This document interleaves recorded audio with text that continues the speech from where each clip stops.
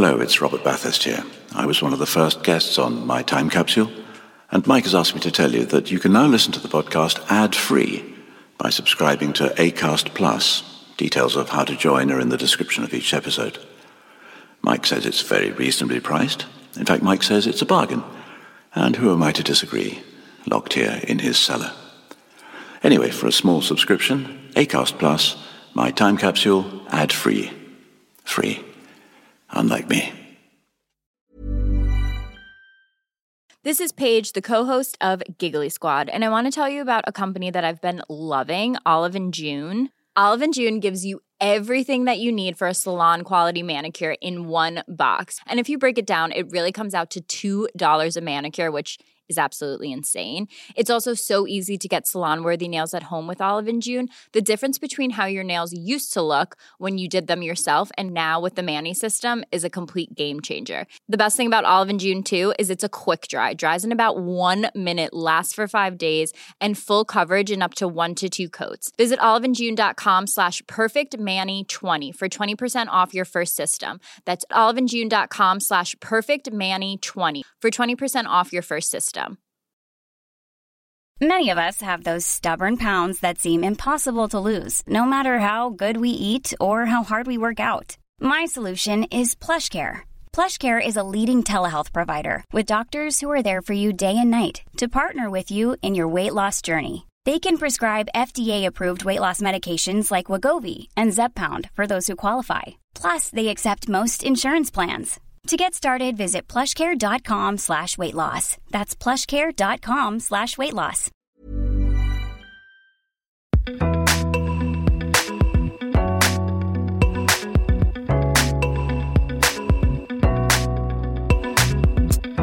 Hello, and welcome to the 100th episode of My Time Capsule. I'm Mike Fenton-Stevens, and if you've not heard the previous 99 episodes of this podcast, it's a fairly simple idea. I ask my guests to reveal the 5 things from their life that they would, if they could, preserve in a time capsule. They choose 4 things they cherish, but also 1 thing that they rather regret and would like to see the back of.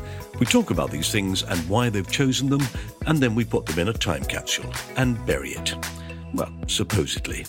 My very special guest for this episode is one of my favourite comedians, and I'm only saying one so as not to offend the other comedians that have been guests on My Time Capsule.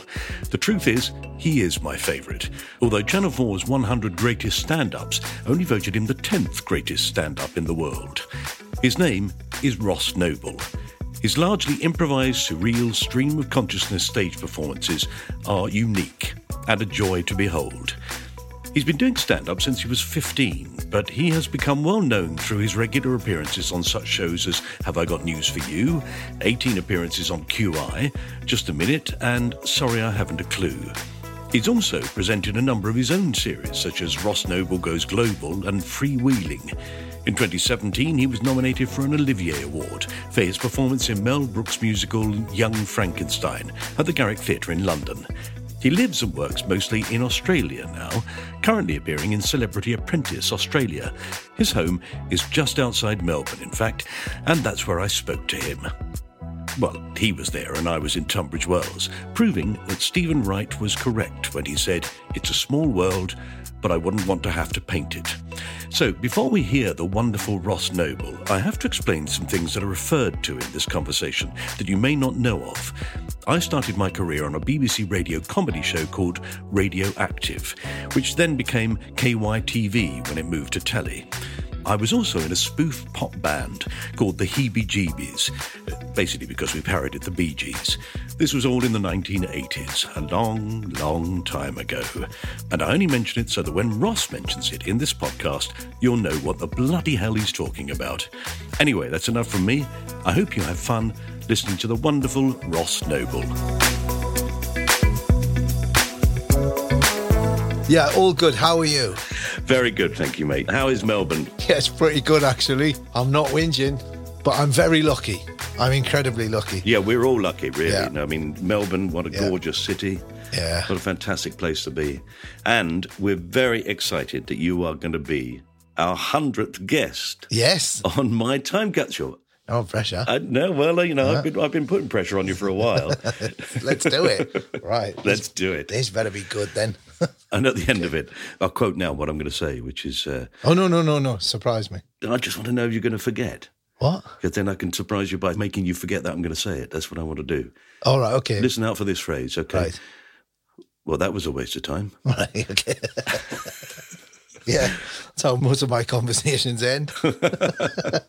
Okay, Ross, we're going to do my time capsule, 100th edition. Exciting. And we're going to talk about 5 things from your life that you want to put into a time capsule. Yes. Now, you've heard this program, haven't you? I have, yes. I've listened to quite a lot of them, yeah. And I realised that quite a lot of people... I find it quite hard to be serious about stuff. Yeah, I know. I'm not a very sentimental person.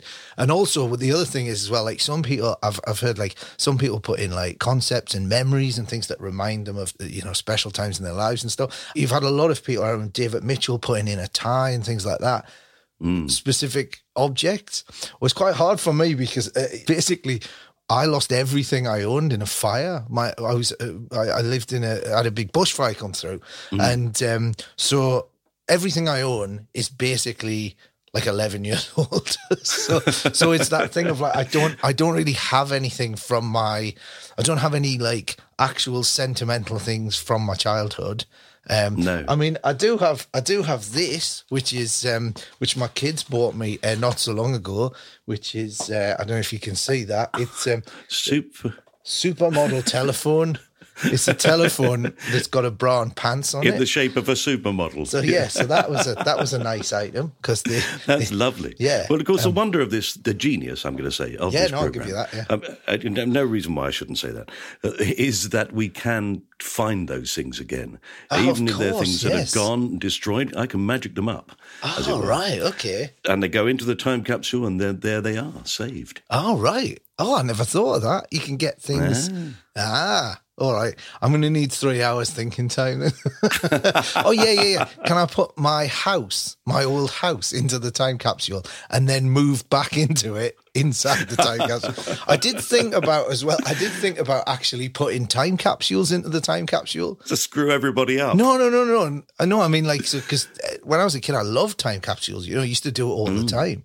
But we used to put things in that were stuff that was cut out from like Look In magazine. Yeah. And we'd put it in there and bury it in the garden. And it would just anger my dad, who was trying to, he was trying to dig the flower beds and he was just coming across biscuit tins full of shit. But it would be quite nice because then people would go, oh, like the future civilizations will go, oh, let's have a look inside this time capsule and open it up. And there'd be a time capsule inside the time capsule. And then you could just have smaller and smaller ones. Yes. But I decided against that because that would be stupid. The Blue Peter, did you watch that when they dug that up? I did. In fact, I think they planted several over the years. They were all, to a large extent, enormous failures, weren't they? Yeah, and that's what I loved about them. And I seriously thought about putting the Blue Peter time capsule into this time capsule. Because, they opened it up and it was just full of rusty brown water. And nobody thought, you know what? Do you think we should maybe just open it up, like, first? And then I thought, imagine if, because that was live on TV, imagine if they'd just panicked and just gone, oh, I think Petra and Shep are around here as well. Let's find their coffins. They dug them up by accident. They just dug up Shep. And it was just a letter from John Noakes saying, I'm terribly sorry. No one will ever know what happened between us. Just a tortoise shell. Yes. With Fred written on it. Yeah, but wasn't that what happened every year on, do you remember like every year on Blue Peter where they would open up and let's get the tortoises out. And I think they used to have to do them in advance. They were just sort of like shells full of like tortoise, like salsa. Just shaking around. And everybody writing in saying, wasn't it Fred on the other side of the shell last year? Yeah. So I decided against putting time capsules in the time capsule. But do you want my first one? Shall I? Oh, I'd love to hear it. Yeah. Okay. So the first thing. Now this is going to sound like when I tell you this, you're going to go, You massive, arrogant bastard. Right? It's a full-size model of me. You massive, arrogant bastard. Yeah. Can I just say as well, now I might have told you this the last time I saw you. This is a bit weird for me, right? Because I was a massive Radioactive fan, right? Massive. I don't think you've ever told me that. I'm sure I did. I'm sure the first time I met you, I told. So I was a massive, huge fan, Radioactive and KOITV, like massive. To the point where this is why I'm so pleased to be doing this, right? To the point where there was a joke where Martin Brown gets asked, do you remember this about, it was in the health one, vitamins? Do you remember about this? I don't know. So it was like, tell us about vitamins. And it's vita, meaning life, and mins, meaning mins. So vitamins means life mins, right? That was the joke, right? And now every time I take, literally every time I've taken a vitamin or somebody takes a vitamin or I see vitamins on a shelf, Oh, no. I say out loud, life mins. And people go, what? And I go, and I've probably done that since I was about 12. Wow. So, yeah. But I don't know whether to be honoured or shocked. No, but there's another radioactive link to what I'm about to. So, what I'm going to put in, right? You ready for this? My trophy cabinet, right? Now just wait, right? Just wait, because you're probably thinking, because have you noticed, like, in the lockdown where you've got, like, celebrities appear on telly, and there seems to be a bit of a fashion for just putting the trophies up, sitting there. I've won a BAFTA. I've won a, whatever it happens. I've won a People's Choice Award. I've got Ross, I'm suddenly aware that I mean? in the background here, I've got a gold disc on the wall. I hadn't noticed that. But now so I have. sorry. Is that heebie-jeebies? It is, yes. Excellent. I'm so Look sorry. at that. Yes. No, I applaud. No, but I hadn't seen that. But I like that a lot. I like the fact that, but what you've done is you've put it on the wall, and that's clearly where it lives. Yes. As opposed to going, I'm going on Zoom. If you'd have taken that off and positioned it on top of the sofa. Yeah, on a frame by my head, yes. Wow. That's from Australia as well, and so there's our connection. An Australian gold look. disc. Yeah, presented to us in Australia for How many did you? 500,000 sales. Isn't that a lot? You know what? Nowadays, if you'd done 500,000 actual physical records, you would probably be the biggest band in the world. You know what I mean? Yeah. Because that's the... I was in a Billy Bragg pop video. Listen to me. Sorry, I'm from the 1950s. And Neil Morrissey was in it as well. And we were talking about Bob the Builder. And one of the other people there just went, oh, yeah, I forgot you was Bob the Builder. And he goes, I won a Brit Award for that. And he did. He sold so many copies of Can We Fix It?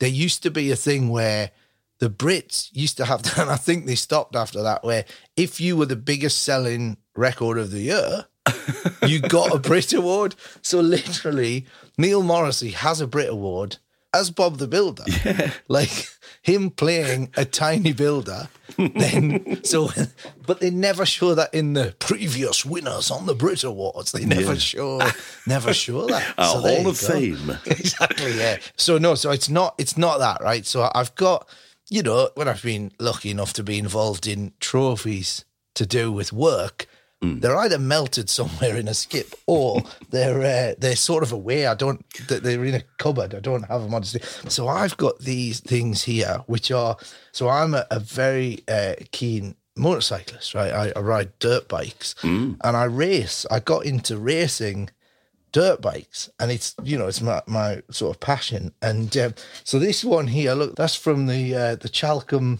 10-hour enduro, and I look at that. I did 30 laps there.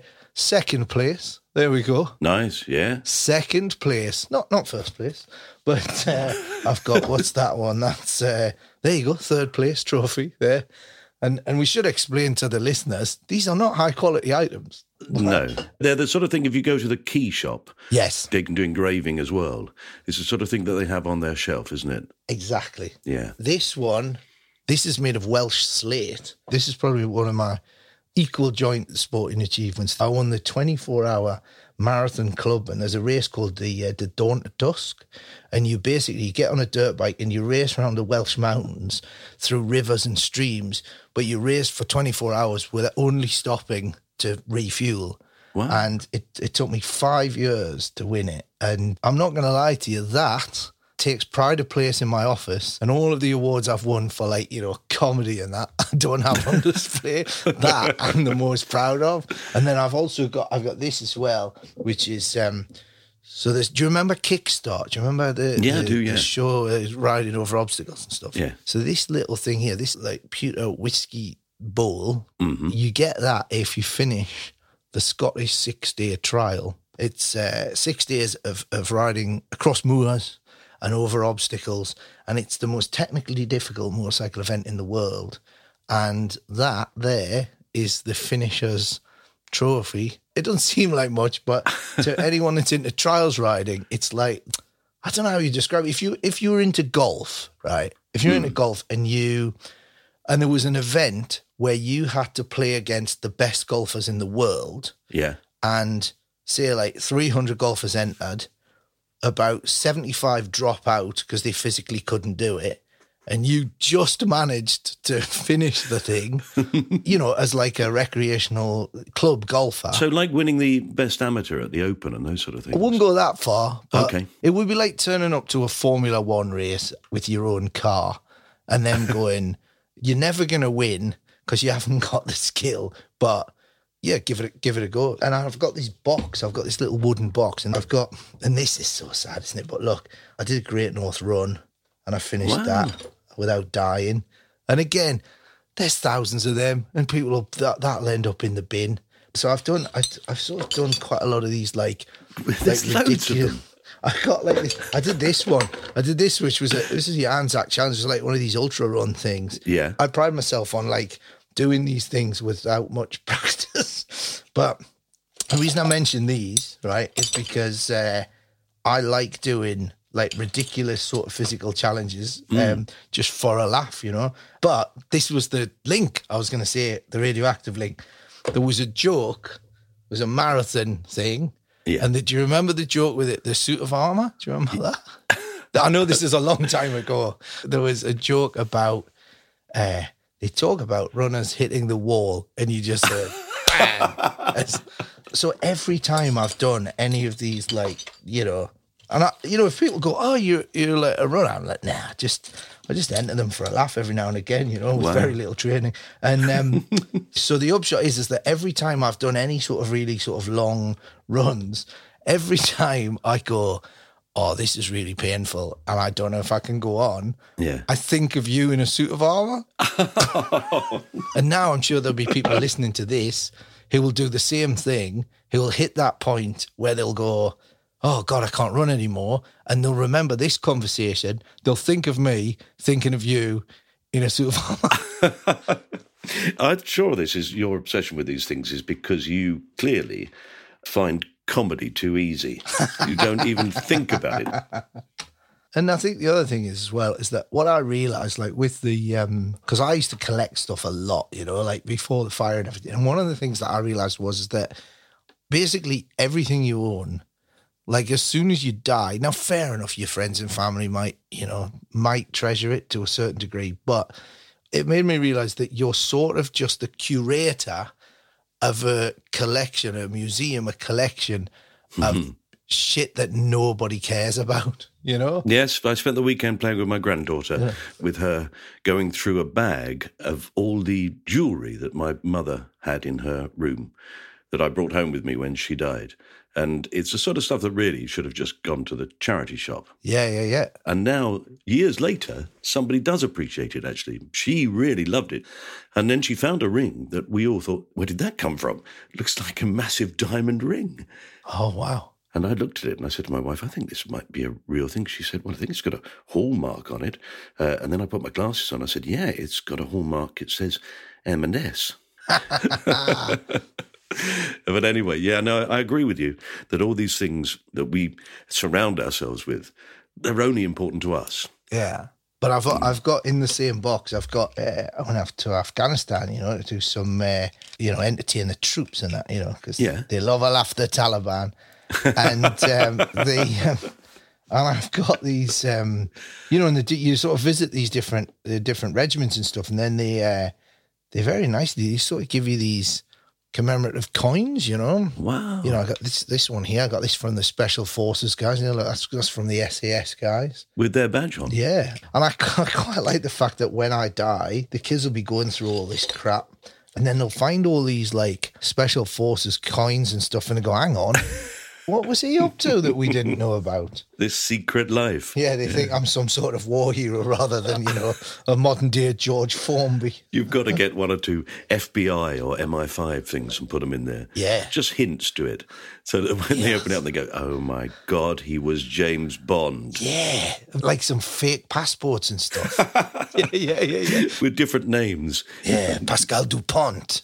Yeah, I'm going to do that. If I ever get terminally ill, my final days will be spent falsifying a secret life I never had. Covered beautifully by pretending to be a comedian. Yes. We always wondered what that tour of Moscow was about. Well, it's funny you should say that, because I did a radio program. I used to do this show where I would go into gigs like all around the world. Yeah. And we did gigs in China. We just went in as tourists. Should I be saying this publicly? We went in as tourists. I'm saying this. It went out on the BBC. Of course, I can say this publicly. So basically, we went in there and we had all the recording equipment. It was all, BBC stuff. And basically, we went in there as tourists and did a show which was not approved by the Chinese government. We got the recordings and we left. And thinking about it now, we could have quite easily been arrested as spies, which would be a hell of an end to the show. But we saw the gig and we're keeping him.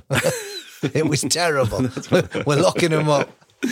Oh, brilliant. Okay, well, we're going to take your trophy cabinet, which is really just a big pile of medals and things all bundled together, really, isn't it? I like the folly of it, Yeah. Because I was never any good at sport at all at school. I'm not really a competitive person. So, yeah, I quite like it. All right, then. Lovely. We're going to put that into the time capsule, your trophy cabinet. So that's your first item, Ross. Yes. So what's number 2? Number 2, have you ever visited a gold class cinema? No. Have you heard of such a thing? No, what is it? I mean, I was thinking about putting Australia in because obviously I sort of fell in love with the place and I've lived here quite a bit on and off over the past few years. But there's a thing in Australia, you know how you get your regular cinemas and, in the UK, there's some of them, those Curzon ones where they'll, they have like a bit of a sofa and they'll bring you a drink while you sit and watch it. Australia has gold class. In every suburban cinema, there's a special section, a smaller cinema with reclining lazy boy chairs and you can fully recline. And when you go in, they do like not just a selection of beverages, you can get food, but it's not like, it's not like people just making loads of noise and stuff. They bring you the food. The chairs are all spaced out. There's a little table. It's basically a restaurant menu. And then they bring it to you over the course of the movie. So like one of my biggest annoyances with you go to regular cinema, because I love the cinema. Since I was a kid, it's one of my favorite things. Not just movies, but the whole experience of it. And one of my biggest annoyances is I like to watch the trailers, but when you get an ice cream, nowadays, you got sometimes 20, 25 minutes of trailers. And if you go 10 minutes before, your ice cream's either melted when the film starts or you've already eaten the ice cream. And that's no good. I don't want to be, oh, it's gone. I don't want that. So, so gold class, you go along, you sit in your seat, you fully recline. Some of them, village cinemas, give you a blanket if it's a little bit chilly with the air conditioning on, especially on a blazing hot summer's day. You just like, it's too hot to be outside. You just go in there nice and cool. And then you order the food and they bring it throughout the film. And when my wife and I first met, like one of our first dates was to go to the Gold Class Cinema and we went to see U571, the submarine movie starring John Bon Jovi. Yeah, the one where they claimed that the Americans found the Enigma. That's right, exactly. In fact, it was the British. Very much so. I mean, it was a terrible film. It's an absolutely terrible film. And John Bon Jovi was one of the heroes of it. You know, he's not had an illustrious acting career, but and I said to the fella, I said, please could you bring me a lemon squash the first time John Bon Jovi appears? And he wrote down a piece of paper, and I went, and a bowl of Maltesers when the first depth charge goes off. And I forgot, and I was sort of half joking. Yeah. And literally sat there, boom, Maltesers. So he waited. He literally waited, boom, Maltesers, like that. You know, we're going to get the Enigma machine. There you go. There's a nice lemon squash for you. And I couldn't believe it. You know, I'd sort of, you know, I'd just begun courting, and then we were going to the gold class. And then when Crocodile Dundee 3 came out, which is terrible. It was like terrible. It makes U571 look like Citizen Kane. You know, he's in LA and he stabs an animatronic snake at a fun park. It's terrible, terrible.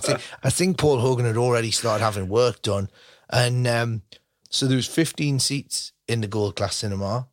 So I booked all but 2 of those 15 seats because 2 of them had already gone, and then exclusively comedians who would probably not give Crocodile Dundee 3 the respect it deserves. We went to the cinema, but at the time, none of us were known. So we all go into the cinema. There's 2 people in that cinema who are on a date, right? Yeah. Clearly Dundee fan. Yes. The rest of the cinema was filled with comedians who these people didn't know knew each other. And it was such a beautiful thing. We sat there, and even a terrible movie's beautiful in gold class, right? And the lights start going down, and there's an Australian comedian called Peter Hellier, and the lights went down. And before anything happened, Peter stood up in front of the whole cinema and just went, "Good luck, everybody." And everyone applauded. And this couple were, what just happened? Why? And they obviously thought we were like the biggest Crocodile Dundee fans ever. And you could just sense as the film went on, their crushing disappointment. It was like we'd gone to the premiere. But even cinemas, you go right out to, you know, the most far-flung places in Australia, and it's just a beautiful experience. You lie back.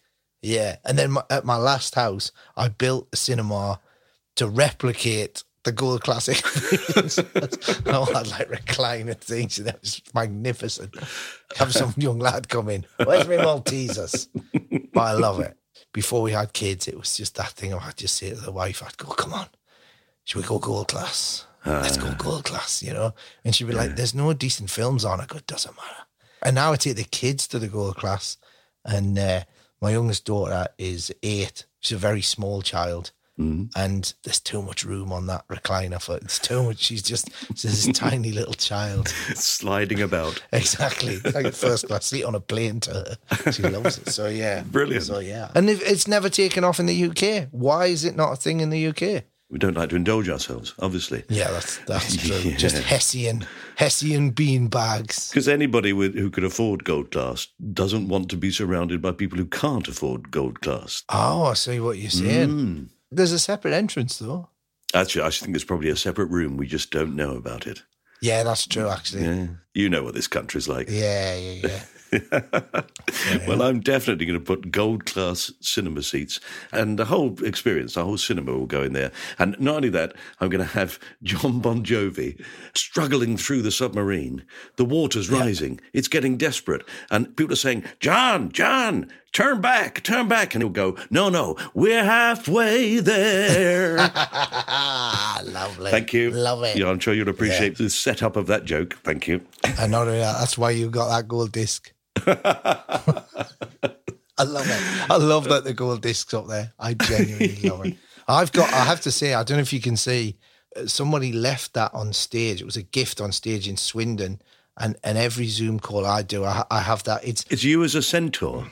It's me as a centaur, and there's a flying French fancy just going over my head, and it's a genuinely amazing piece of art. And I've also got there, that's the face of Krista Berg on a spine. It's a human spine with Krista Berg's head on it. Yes. And you probably think, what? Is that payback for Lady in Red? Yeah, exactly. I've de-spined him. I've de-bodied him. In fact, Lady in Red, I won't put this in, but it does hold a special memory for me because there used to be a leisure centre. I'm from a new town. It's just outside of Newcastle, about 8 miles north of Newcastle in Northumberland, called Cramlington. And they used to have a leisure centre called Concordia Leisure Centre. And it was one of these, like, you know, when it was built, state of the art, you know, it was like a kind of a lagoon style pool, you know, wobbly edges and slides. And again, like years before anyone thought of health and safety, they had these palm trees. They had real palm trees in planters, you know, so there you are, you're in Northumberland, you know, it's like Barratt Home houses, just like miles and miles of identical houses. And then you walk, what? Am I in the lagoon? And these palm trees. But what happened was for some reason, the temperature was way hotter than it should have been. And kids were just fainting all the time. And it was so humid, so hot. It felt like that film Rescue Dawn, you know, it was like everyone had malaria. It just felt like you were in this tropical nightmare. And because of the heat, because they kept the heat cranked up all the time, as well as people fainting, the trees grew at a sort of a freakishly, like an alarming rate. So palm fronds used to snap off and they would fall into the pool. So kids would be swimming and there would just be like bits of palm tree falling. With these dagger edges. Exactly. Shooting down, stabbing kids in the back. And, you know, the kids that weren't stabbed were basically had heat stroke. I remember seeing a kid once curled up in a ball in the foot bath. You know, he used to walk through the foot bath to get into the pool. Yes. Just to try and get his temperature down. And then there was one time I was there and a fella came out with this big long pole with a saw, just like a saw, like taped to it, and was sawing off the palm fronds off the tree, you know, thinking that's going to kill a child at some point. And then I saw him put them in the bins round the back.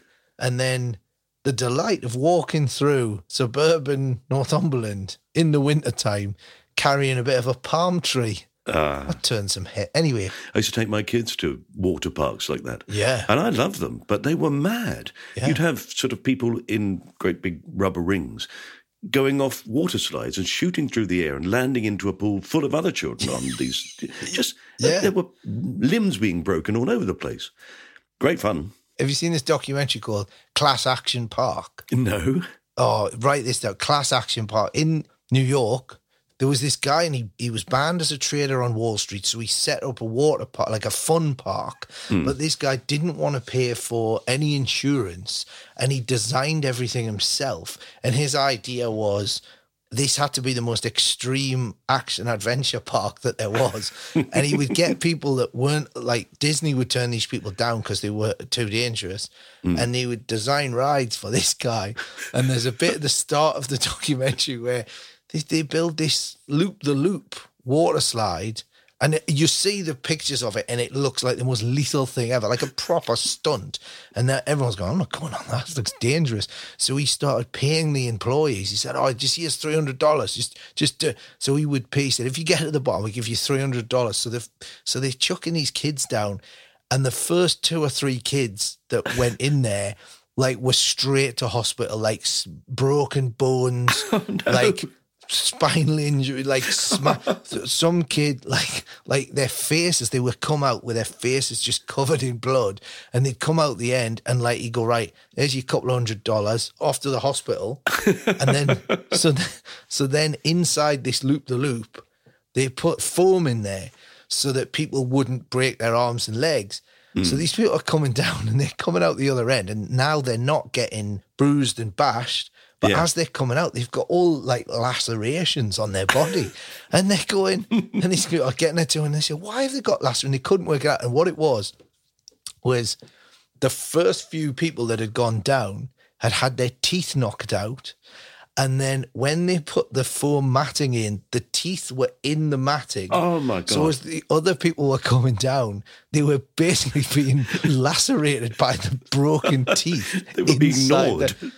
Gnawed to death, yeah. And so, yeah, Class Action Park. It's I'm going to look at that. The closest I can think of that is a place that I used to take my children to. Obviously, I was a very good parent.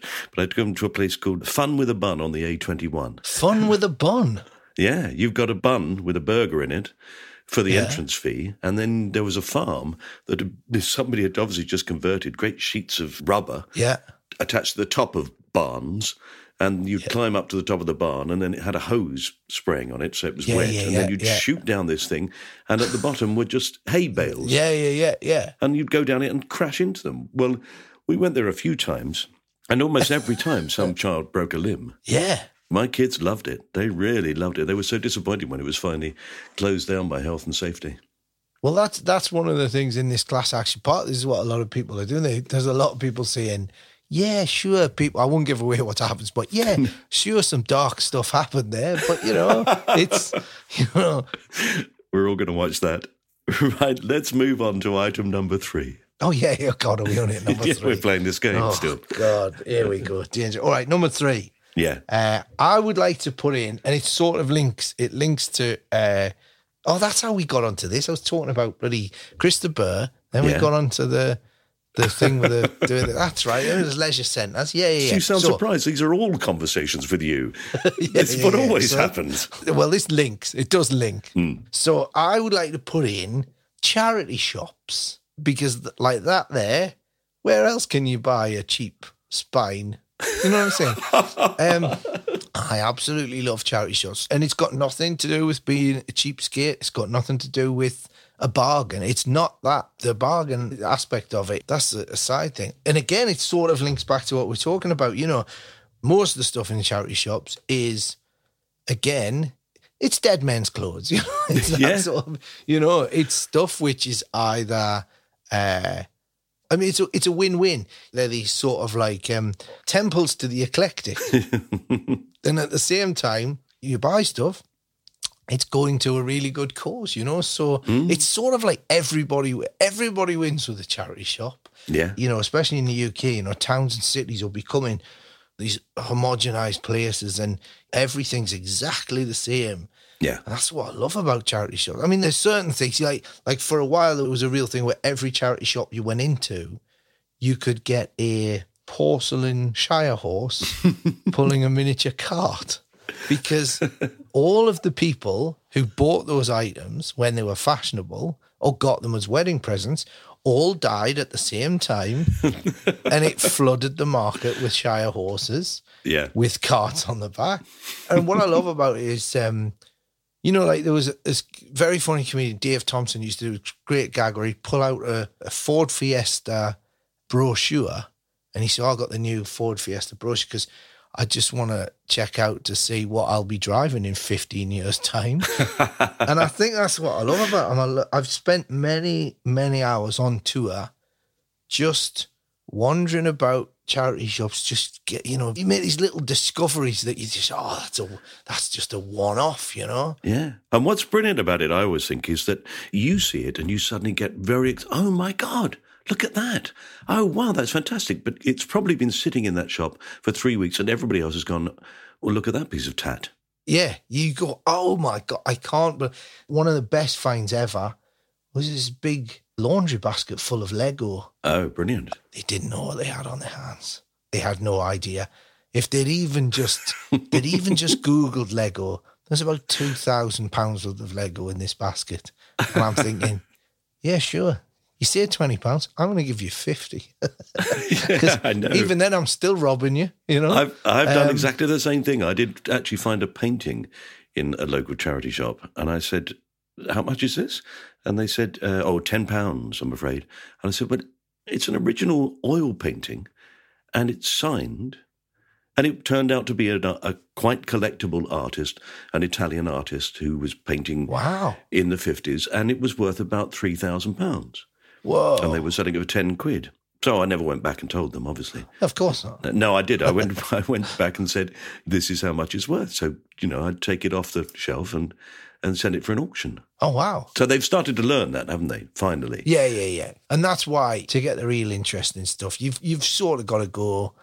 You got to go a car boot, really. Yeah. Like I said, it's not the bargains, and it's not just acquiring the stuff, especially on tour. You know what it's like. You go to a different city and you've been there however many times, and then you just see a charity shop you've not seen before and think, aye, there's half an hour down, Hang on a minute, this is Cheltenham, this could be good. Yeah, exactly. Yeah. I do the same thing myself. It's a very good way of filling your time.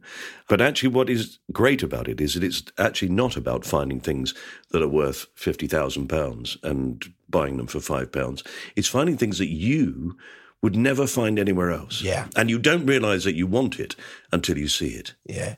And again, it's just about the age of people who are dying. Yeah. You watch a film and it's set in the 60s and everything, so it's set in 1965 and everyone drives a car from 1965. Yeah. And you go, well, no, like films in the 60s would have been mostly stuff from the 50s and 70s films would have 60s stuff. They make it match the year that it's in. So people walk into a house and they're all sitting in bubble chairs. Exactly. And you go, well, hardly anybody had a bubble chair. Yeah. So I think walk past a charity shop, wander in, take a little photograph, see who's dying. I want two old ladies who mean well but have no concept of customer service, how to operate a till, what things are worth, when Norman's getting back so they can double check with Norman. You know what I mean? That's what I want, Yeah. I think it says Clarice Cliff. I don't know what that means. It's very gaudy. I don't like it myself. That's the fella who died. Clarice, yes. It reminds me of the Tommy Cooper joke, which I love, which is where he says he found an old violin and an old painting and takes it to the auctioneer. And the man says, well, what you got there is a Stradivarius and a Picasso. So, unfortunately, Picasso made terrible violins and Stradivarius, etc., etc. And there's your joke. Brilliant. It's a great joke. Great. I heard a brilliant story. This is Barry Cryer's story. He's like, so, I'm nicking it off him. But, it's not like Barry's short of a few anecdotes, No. He told me this story about, Tommy Cooper used to do that thing where he'd walk up to somebody, the porter or whatever at a hotel, and he'd put something in the hand and he'd go, have a drink on me. And they'd look down, it was a tea bag. Right? Yeah. And he still that all the time. But apparently, he was in a hotel once, and Tommy Cooper sat, and it was breakfast time, and he turned to the waitress who went, can I have a whiskey? And the waitress went, oh no, the bar's closed now, sir. He went, tell him it's Tom. I want a whiskey. And she goes away, talks to the manager, and comes back and says, oh, yeah, I've spoken to the manager. He said, you make an exception. He brings a whiskey out, gives it to him, and apparently Cooper poured it on his cornflakes. and the waitress just looked in shock, and apparently looked at it and just went, see, milk, very bad for you. And have you heard that story about him playing Milton Keynes Bowl with Sting? No. The police were at the height of their fame, and they went, well, Milton Keynes Bowl, thousands of people, we can book anyone we want. So they booked Tommy Cooper. There's a weird sort of history of like comedians supporting rock acts, Billy Connolly. Billy Connolly used to support Elton John for years in America, and like Matt Lucas used to support Blur on tour, and there's stories of just it going very badly wrong, And so anyway, so Tommy Cooper goes out there and he's on stage at Milton Keynes Bowl and people are just throwing this stuff off. And his props are everywhere. And apparently, the story was, I'd love this to be true, he walked past the police and they're ready to go on. And there's just carnage everywhere and everywhere. Off. And apparently he walked past him and he went, follow that. That must be true. That's got to be true. That's brilliant. Yeah. We were asked to perform on the same bill as the Police. Oh, yeah? With the heebie-jeebies. Yeah. Instead, I think we played Leeds University or something because we got paid for doing that. Oh, yeah, there you go. But I don't think people realise just how... Because it went properly insane for you, didn't it? It was like... you became like a gold disc. I think there's one on the wall. It was insane, yeah. Yeah, absolutely what was mad. What was the thing where you went? Strange enough, it was in Melbourne, where we were asked to play the Australian version of Live Aid. Wow, amazing. And they had almost every top Australian act, Crowded House and all those sort of Men at Work and all those bands. And then they had In Excess coming over from New Zealand and things like that. Brilliant. But they felt like they were local bands and we were an international band. Brilliant. So when they sent us the running order, we were top of the bill.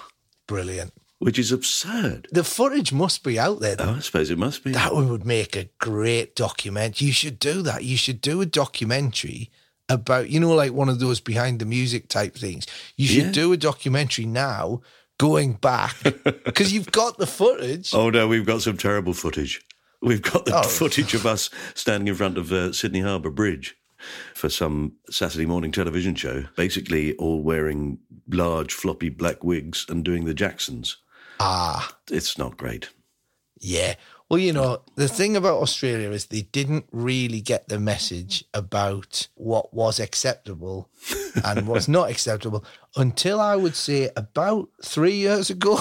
Like even now, there's an act in, and I heartily recommend that you look it up on YouTube. There's a show called Hey, It's Saturday. I've done it. I've been on it. Well, of course you have. Of course. Yeah, loads of times. Yeah, they bumped In Excess to put us on there. They did a thing on there, and this was not long ago. This was probably only 10 years at the most, and it was an act that came on, called themselves the Jackson Jive, and they honestly, full blackface. This is a live show, right? This is not long ago. I mean, they've probably taken it off YouTube now, but it's horrific. It's the most racist thing you've ever seen. But what's brilliant is that Harry Connick Jr. it was a talent segment, and Harry Connick Jr. was judging the talent show. Oh, no. And everyone's laughing their heads off and go, oh, this is amazing, this is hilarious. And then it comes back after the break, and Harry Connick Jr. literally just goes, I'm not having any part of this. This is the worst sort of racism in my country. We're doing, and like he basically has a go at Daryl Somers, the host, and he goes, not acceptable. I don't want any part of this. 0 points, and he fully slapped, and he just like has a go, and what's brilliant is just see it because it's like, hey, it's like it's like Noel's house party, and it's like, hey everyone, let's just come on. My God. And Harry Connick Jr. is just going, absolutely not. This is racist and we're not having anything to do. Well done him. Yeah, and it's so funny. But the funniest bit is just seeing these blokes who have been called out, and also the host who's he's like, we're having a party. No, you are a terrible human being and you all should be ashamed. And it's brilliant. Is that Daryl? Is it the same Daryl that used to present it 20, 30 years ago? Yeah. Good Lord. Yeah. He's about to do a comeback. He's just about to host the Australian version of Strictly over here. Did you ever run into Bert Newton? Bert Newton, yeah. He's still alive? Just had his leg amputated this week. Oh, poor Bert. He was on the Don Lane show, was he, Bert Newton? That's right. Yeah. Still going strong. We went on the Don Lane show, and he came and saw us beforehand and said, look, they're giving me questions to ask, but we don't need it. We just riff. And we came and sat down. He said, so what have you been doing in Australia? And I think Angus Deaton said, Don, that is a really, really interesting question. Of course, a more interesting question is, and then he asked his own question, and Don Lane absolutely panicked at that moment because it wasn't the sort of answer he expected. To see him scrabble for his script. There's nothing like, especially on live TV, there's nothing like seeing a presenter who's just got the look of panic in their eyes. Yeah. That's sort of just, I love it. I love that thing. They go, so tell us about the thing. And you start going off and you can see them just going, oh no, I don't know where this is going. You can just see that. You can see that I'm sure you've seen that lots of times. I love it. I absolutely love it. When you can audibly hear the producer in the head, in the earpiece, just and they're just not listening at all. Right, we have to take a break at some point for some adverts. And this seems as good a point as any, or even maybe the best point. We'll be back in a jiffy, to use a good old Australian term. Life is full of awesome what-ifs, and some not so much, like unexpected medical costs. That's why United Healthcare provides Health Protector Guard fixed indemnity insurance plans to supplement your primary plan and help manage out-of-pocket costs. Learn more at UH1.com. Ryan Reynolds here from Mint Mobile. With the price of just about everything going up during inflation, we thought we'd bring our prices down. So to help us, we brought in a reverse auctioneer, which is apparently a thing. Mint Mobile Unlimited Premium Wireless. How to get 30, 30, bit to get 30, bit to get 20, 20, 20, bit to get 20, 20, bit to get 15, 15, 15, 15, just $15 a month? Sold! Give it a try at mintmobile.com/switch. $45 up front for 3 months plus taxes and fees. Promo rate for new customers for limited time. Unlimited more than 40 gigabytes per month. Slows full terms at mintmobile.com.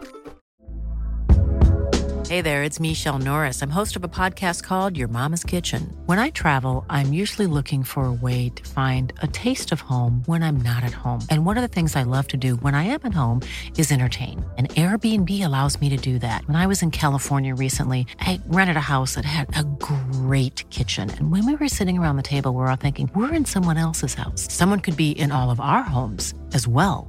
If you have a home, but you're not always at home, you have an Airbnb. Your home might be worth more than you think. Find out how much at airbnb.com/host. G'day. Right, let's get back to Ross Noble, where we might find out what he wants to put into a time capsule, but we will certainly find out other things that are just as interesting. It's always awkward, isn't it, when you get somebody on Twitter that goes, so he said, can you follow me? So I want to hear his, can you follow me? So I followed him and I sent him a message. I just said, I'm really sorry. I'm busy that night. What can I help you with? Yeah. No, you've got to limit it somehow, haven't you? Well, it's good because being over here, when it's like this is not, it's not too bad because I can do, it's like sort of 9, 10 o'clock at night. Once the kids are in bed, and my wife's a bit knackered. She turns in, and I just, what are you up to? I said, I'll just be up till 4. I'm just going to bang out a couple of podcasts for the UK, So, brilliant. Yeah. Well, we should move on, though. Otherwise, you'll be here. You will be here till 4. Yeah, that's true. That's true. So we're going to put charity shops from all over the world into your time capsule, and you can browse away to your heart's content. That's 3 items we put in there. What's number 4? So this is an actual physical item. So I don't know if you can see this. There's this is my signed picture of Laurel and Hardy. Oh my word! Yes, dressed as Scottish soldiers. Which film is that from? It's a very good point. That is, I don't know. Yeah, I should probably look into that. So this is. So obviously this is a signed picture of Laurel and Hardy, but this is what I love about it. So this used to belong to Robin Williams. No. Yes. So this used to be up. Robin Williams used to have this picture of Laurel and Hardy. So his comedy heroes, one of my comedy heroes, owned. So he was, So it's. So when did you nick that from him? He didn't notice it was gone. Got it in a charity shop in Los Angeles. So after he died, his wife was, his wife got rid of a load of his stuff, and I bought that at an auction of. I've also got I've got up there like I've also got a signed. I've got a signed picture of Evel Knievel that used to belong to Russell Crowe as well. But the thing about this is, I just love the fact that like you would have no idea unless you saw the certificate that I have to say that it was officially belonged to Robin Williams. And my plan with this at some point, I think I might give it to charity. Or I might give it to somebody. You want to find a young comedian who's just coming up now, who's just starting, and follow their career, as it were. So in a way, mentor them in the hope that they make it and break through. And then they can have a certificate saying, signed Laurel and Hardy picture, owned by Robin Williams, then Ross Noble, and now owned by me, whoever that person is, when they come through. Yeah, I think so. So I think this might become like, I like the idea of it sort of becoming, I mean, that implies I'd have to become a lot more popular. But, you know, I love the fact that he would sit there in his house and look at them and go, they're inspiring. And I look at him and go, wow, he's inspiring. I just think it's nice, isn't it? It is really nice, yeah. Did you ever work with him? Let me guess, he supported the heebie-jeebies. I was supposed to do a thing with him, I think about 5 years before he died. I was supposed to do a thing in America, and how annoying is this, right? I agreed to. I thought, brilliant! I'll finally get to not just meet him, but I get a chance to work with him. Yeah. So I signed the contracts and everything, and then the American visas were taking too long. So I'd agreed to do the show. But because the visas took too long, like I agreed to do it because I'd be working with him. But then because of the timing, he'd already done his stuff, and then I never got. So I never. I never actually. I know that occasionally he's turned up at the Comedy Store Players and done improv with them. Yes. Which must be amazing. Yeah, well, that's the thing. I mean, he used to just, especially in San Francisco, he would get up on stage like all the time. And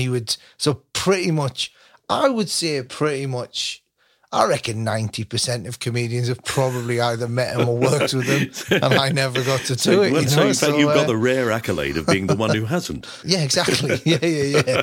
Yeah, he came over. I think him and Bill Bailey did a thing together, and but then they do say everyone that sort of knew him and worked with him just said that he was the loveliest, gentlest guy. Like loveliest guy, Yeah. But they always say, don't meet your heroes, Well, it is very sad that the fact that he clearly got to a point where he thought, well, this illness is going to take me away, and I don't want that. Well, actually, I think the latest thing was he had that Lewy body dementia. He actually because that was the other thing I thought was really sad about it, was that people now think that he took his life because of depression or whatever, but he actually had this sort of dementia, which was so it wasn't that he did it out of depression. It was the dementia that caused them to take. So you see what I mean? Yeah. He didn't it wasn't deliberate. Yeah. And that makes it even more. I think that makes it even more tragic, But yeah, absolutely. But yeah, I saw that and I thought.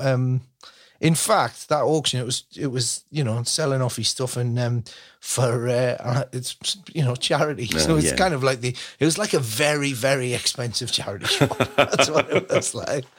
Yeah, because I was bidding on in what's it called? Good Will Hunting. In the office, there's a watercolor painting of the boat, and he talks about how his wife did it, and and then Matt Damon's taking the piss out of it, and he gets really angry. I don't slag off the picture and all that.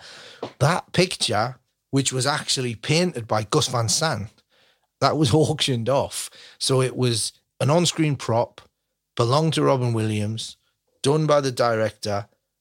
So this thing, and I looked at it. It had a reserve. It had about like $2,000 on it or something. And I thought, that's a hell of a yeah. I thought I'll go. So I started bidding on that, and it was like $5,000, $10,000, 15, 20, 25, and it was just going up and up. And in the end, it's just like a watercolor. I think it went for nearly $100,000. Wow. Yeah, and I went, whoa. I think I'll stick with some of the less expensive items. We'll go for Laurel and Hardy. So, yeah, exactly. One of the episodes we've just put out with Josie Lawrence, lovely Josie, she was talking about a Madonna that she has in her house, and she said it was used in some sitcom. It's got tubes and piping in the back, and it made it look as if it was crying. No, the Only Fools and Horses. Yeah. The Peckham Madonna. Yes, well, we're not sure. We're not sure if it's the Peckham Madonna or not, because she's got a photograph of it, and she's looked at the thing, and she said, oh, no, the headdress that she's wearing doesn't look the same. I said, if you can verify it, then you need to insure it. Yeah, because those Robin... Here's the thing, right? Everyone says Del Boy's got the Robin Reliant, right? Mm-hmm. It's a Robin Regal, isn't it? Yes, a Reliant it is, yeah. Regal, yes. And those now through the roof. Yeah. To buy those because of that. I'll tell you what I've got, which this is a bit of fancy memory, but I'll turn this round. Right, hang on. Do you know what that is there? Oh, shit. Oh, I do recognise it. Where's it from? It's an original screen-worn costume from the John Travolta film Battlefield Earth. The science fiction film based on the writings of L. Ron Hubbard.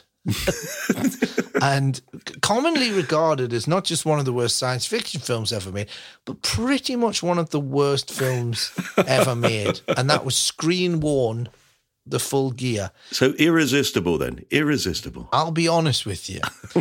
When COVID struck and I was sat here and all of my work got cancelled for a year and a half, and I've never been out since I was 15. I've been doing stand-up, and I've been earning a living since then. And for the first time ever, with a massive tax bill looming, I thought I'll pay that off. And I've never been one for saving. I'm not what you would call a responsible adult. I was sat in here looking at my costume from Battlefield Earth, thinking, probably should have been a bit more careful with the cash. Yep. I've had a few people say that to me in these podcasts. Shane Ritchie has the cart that Charlton Heston is taken away in on his front lawn in Planet of the Apes. I read about that. What an extraordinary... How did he end up with... He spent a fortune bringing it over from America. He bought it in an auction, and it's now on his front lawn. And is he a massive Planet of the Apes fan? Or? He is, and has been since he was a little boy, yeah. Interesting, because I used to have in my collection, I used to have a load of the original Planet of the Apes dolls. Oh, my word. The figures. I should put you two in touch with each other. Yeah, you know what? I've never met Shane Ritchie. Although I did read, which I thought was funny. There's a bit in Shane Ritchie's book, I think it's Rags to Ritchie, where he talks about, talking about Robin Williams, where he met Robin Williams in the corridor at the BBC. And it's one of the most extraordinary things I've ever read. He basically said, I asked him about playing Peter Pan because I was just about to play Peter Pan at the Wyvern Theatre. And I thought, could you imagine? Robin Williams is in a Steven Spielberg film and Shane Ritchie went, and I guess we're doing the same gig. And like, what nice man Robin Williams is to go, are you insane? Are you actually? Yeah. But yeah, I love Planet of the Apes, properly love it. And not as much as Ritchie, clearly. No. One of my favourite things, I was asked many years ago, this was probably maybe 99, 2000, something like that. I was asked to write, do you want to write an album review of the new Lou Reed album? Right now, I'm big into comedy. I'm not a big music. I like a bit of music, It's nice to have on while you're in the bath or whatever. But I'm not. I don't read the sleeve notes. And I thought, I'll write a Lou. And I thought if Lou Reed had actually, if anyone at the record company had read this, they would have gone, this bloke is like literally brain dead, right? I decided it would be hilarious to review the album and draw comparisons with each track between each track to an episode, not a film, an episode of the Planet of the Apes TV series. So I go like, the soaring cellos on track 2, reminiscent of when Burke and Verdon climbed on the glider and escaped the gorillas in the episode of Planet of the Apes, the TV series. Track 4, Planet of the Apes, is very, like, just the whole thing. And I got, Stuart Lee was on in a room around the corner from me at the time. So I literally said to Stuart, do us a favour. I said, tell me what you think of these tracks. And then I wrote down the notes about them. And then I just linked them to the Planet of the Apes TV series. And it went out. It was in the paper, and like, so the record company must have got it and just gone. When they make up those press plaques, you finish a tour or whatever, and they make up the thing, and they go, "Here's all of the reviews." And you chuck them in a drawer and say, I don't want to see that. But imagine if Lou Reed was having like one of his darker moments, and he thinks, you know what? I'm going to look through my reviews so I can, that album was universally well received. And he flicks through the album plays second fiddle to episodes of the Planet of the Apes TV series. I mean, it made me laugh, but what was I thinking? Oh, God, you've got to set it up with some journalist. So one day when he gets interviewed, they say, so I understand that you wrote all these tracks based around episodes of Planet of the Apes. Is that right? and then pull out, on the off chance. You go, oh, not this again. Yeah. Well, let's just watch that episode, shall we? Look, I've got it here. I mean, I had just watched it, and I was a bit obsessed at the time with the TV series. Just pretty terrible, but yeah. Oh, brilliant. Well, I'm so glad that we've once again stayed on theme. Yes. And we're going to put your photograph of Laurel and Hardy from, we're not sure which film yet, but I'm going to look it up. Sons of the Desert. I think it might be Sons of the Desert, actually. Yes, it is. Is it? I'm sure it is. They join the Foreign Legion, don't they? Yeah. I'm not 100% sure, but I should have really checked that out, shouldn't I? But I'm guessing. I'm guessing it does look like that, but I wouldn't want to start saying, oh, it's definitely from that. I mean, I think it's an important thing, but I don't think it's as important as the fact that it was owned by Robin Williams and signed by Laurel and Hardy. Yeah, that's a fairly memorable thing. Yeah. So there we are. We've got one item left, Ross. So this is the thing that you want to get rid of from your life. Yeah. All right. This is more conceptual than anything else, but I'm going to put in, and this is not just at my shows, but bad audience members, because it's never reflected. Again, you're talking about reviews. It's never reflected in reviews the fact that the reviewers will never say, yeah, there's a dud crowd, that. That's not that's just me. Oh, that's the excuse for your act, is it? No. When I say bad audience, I'm not so much talking about, I am talking about people who I'm talking about lack of enthusiasm, but mainly I'm talking about bad behaviour, because I've noticed, and this is actually when I'm on stage, I have witnessed people who, bad behaviour, but it's actually more from the point of view of, as an audience member, going to see other performers and seeing the way that people behave. Now, I don't know if it's a modern thing. I mean, back in the day, they were all throwing, tomatoes or whatever. But honestly, some of the... I went to see, a friend of mine was in Matilda, right, in the West End. I thought, I'll go and have a look. Right? I hadn't seen it before. Went along, right? Brilliant show. And there was a point in the show where Matilda's on stage by herself doing a number, right? This is... To get to the point where you are in a West End show, right? That is, I did the maths on it, and I reckon it's easier to be a Premiership footballer, in terms of the amount of people doing it. Yeah, it's probably easier to be a Premiership footballer, and with the amount of people that are trying to do it, right? The chances of getting to the point where you get that gig are minuscule, and to be playing the lead, exactly, and not on top of that. Then the idea that the show, all of the other things that have happened to, somebody's had to think of the idea, get the rights to the thing, right, the music, right, people, but the stage door person has to get, all the keys have to be given. Just to get to that point is it's beyond, it is beyond the comprehension of the human brain, all of the things that have to come together to get to that point.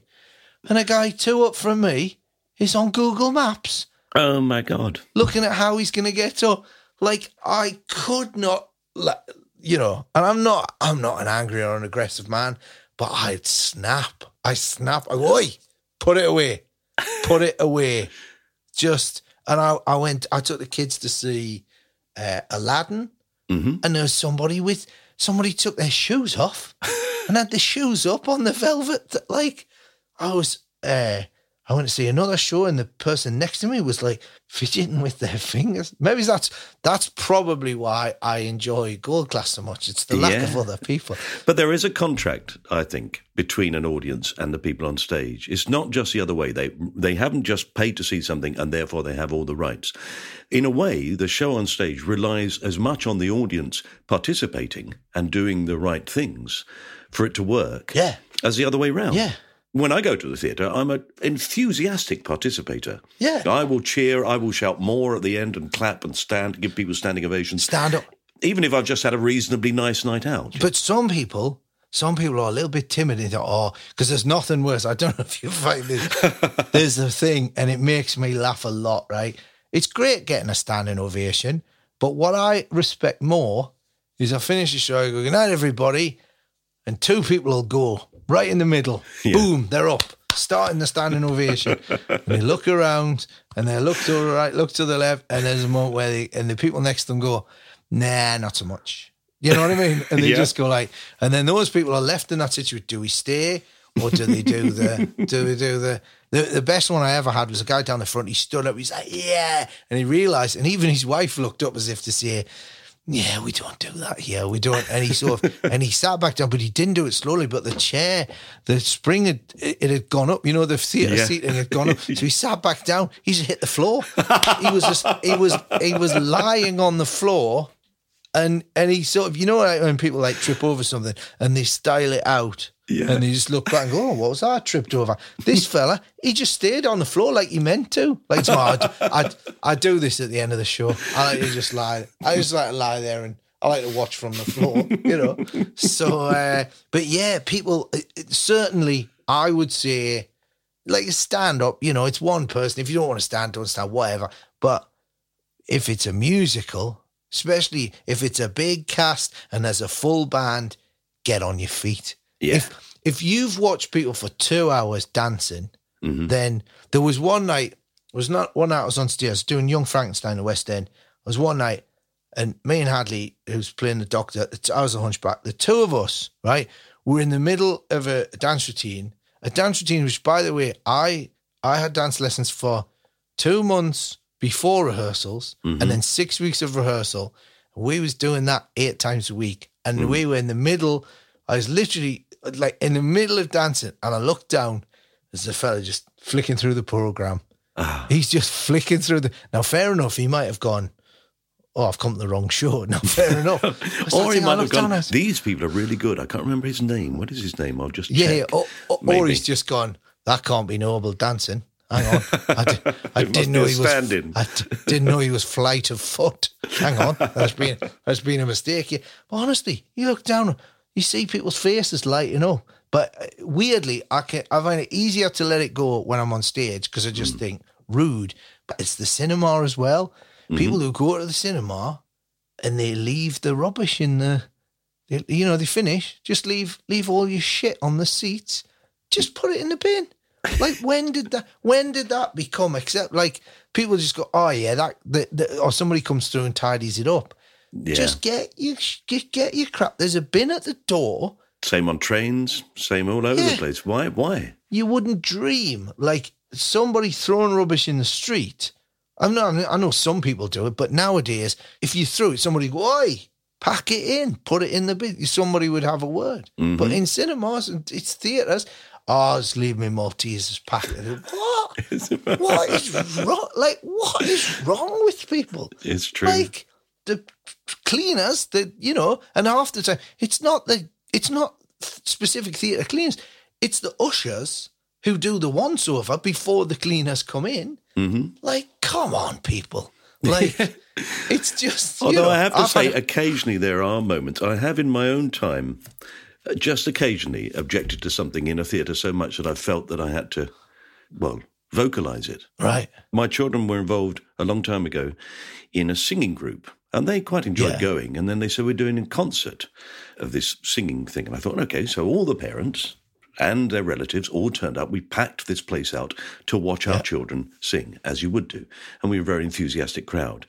And the people who were in charge of this singing group then came forward, did a badly rehearsed song with all the children, where the children all looked as miserable as sin. Uh-huh. Then they all sat down, and then these people, the bloke got a guitar out, and him and his wife, who were in charge of the singing group, started doing a concert of them singing things like Yellow Bird and stuff. What? After about 5 minutes, I turned to my wife and said, we haven't paid to come and see these people sing, have we? They're the people who are just conducting. And she said, shush, shush, shush, shush. I said, no, I'm not going to shush. No. No, I want to see my children sing. All these people are here only to see children. We're not here to see them sing Yellow Bird. Yeah. And I'm afraid after about 15 minutes of this, with my children still sitting on stage, I shut up and said, sorry, are you going to sing another song? Oh, brilliant. And they went, oh, well, yeah, we're going to do, I went, no, we're all here to watch the children sing. So can you please put your guitar down and do some songs with the children, please? Amazing. Wow. I love it. And actually, some bloke behind me went, yeah, quite right, mate. And then a little round of applause started. So I thought, brilliant. Yeah. Oh, I love it. My children have still never forgiven me. Well, you know what? However much they haven't forgiven you, that has literally put sunshine in my heart, because my mate couldn't believe that I did this. We went to see a show, and this woman she's fidgeting with her hands, and I thought, is she all right? Is this like a neurological thing? But I thought, no, she's just annoying. And I turned around and I went, that's going to have to stop. And my mate was like, sorry, what did you just... And I said, sorry, like, I really want to see this show, and whatever that is really annoying. It's going to have to stop. And she was like, oh, I didn't realise I was doing it. And then we came back after the interval, and like the people around me were like looking, going, I cannot believe that is so... Like you could see people going, Jesus, I can't believe he said it. And then we sat there and she did it a little bit, and the show hadn't started yet. And I just went, do you think you might like to swap seats with your friend?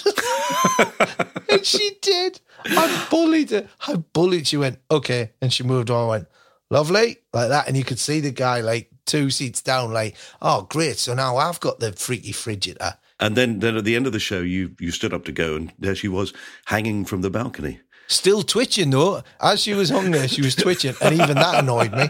I went, come on, let's get the rigor mortis going. What are you playing at? I do it all the time. I do it in cinemas.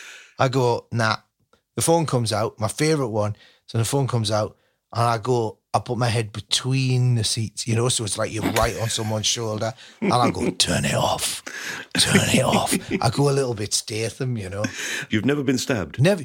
You know what? In that moment, I just get such a rush of, it's the closest I'll ever come to. Like you used to be in the SAS? Yeah, exactly. Now you see.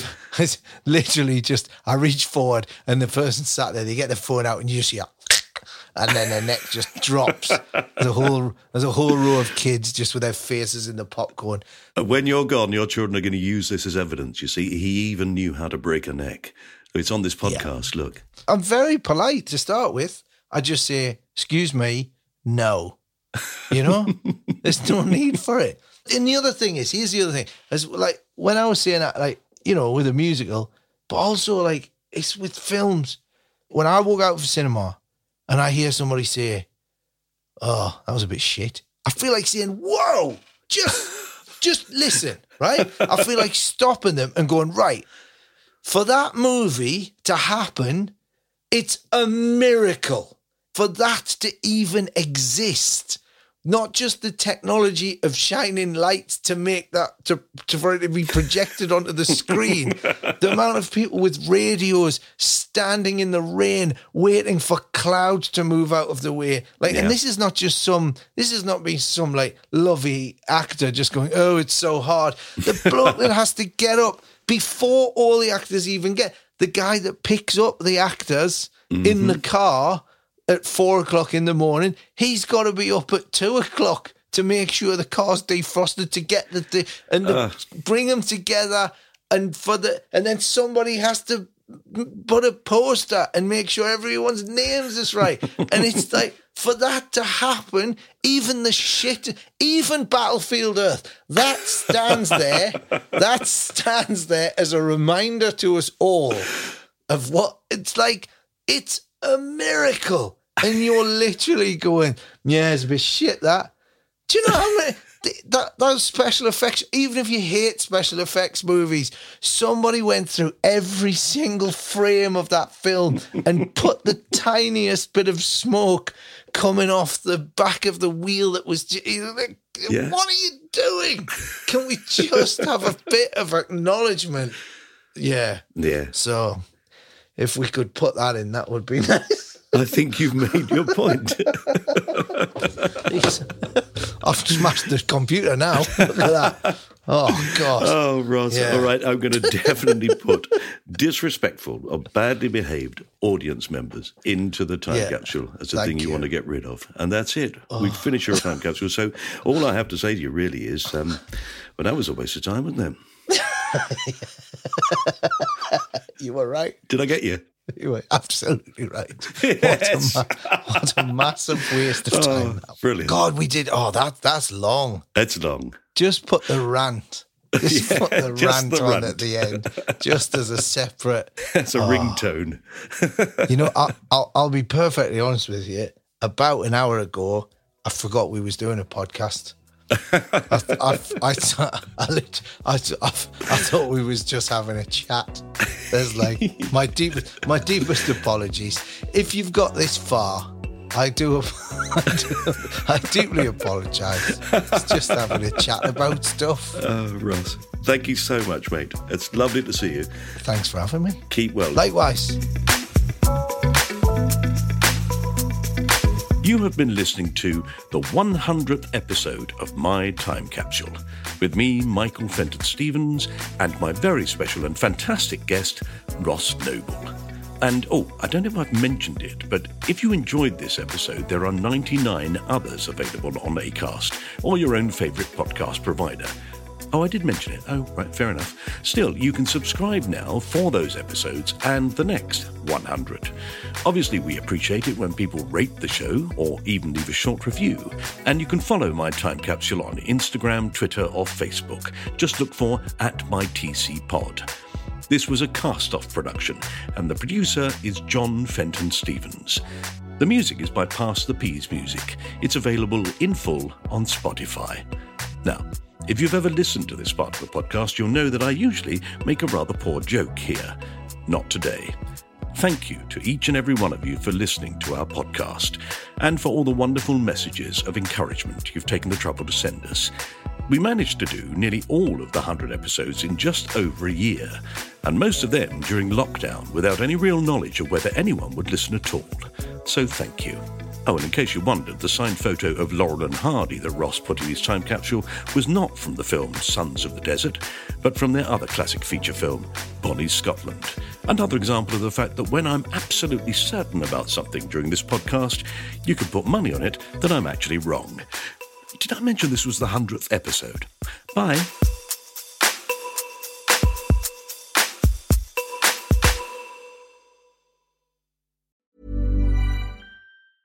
Planning for your next trip? Elevate your travel style with Quince. Quince has all the jet-setting essentials you'll want for your next getaway, like European linen, premium luggage options, buttery soft Italian leather bags, and so much more. And is all priced at 50 to 80% less than similar brands. Plus, Quince only works with factories that use safe and ethical manufacturing practices. Pack your bags with high-quality essentials you'll be wearing for vacations to come with Quince. Go to quince.com/pack for free shipping and 365-day returns.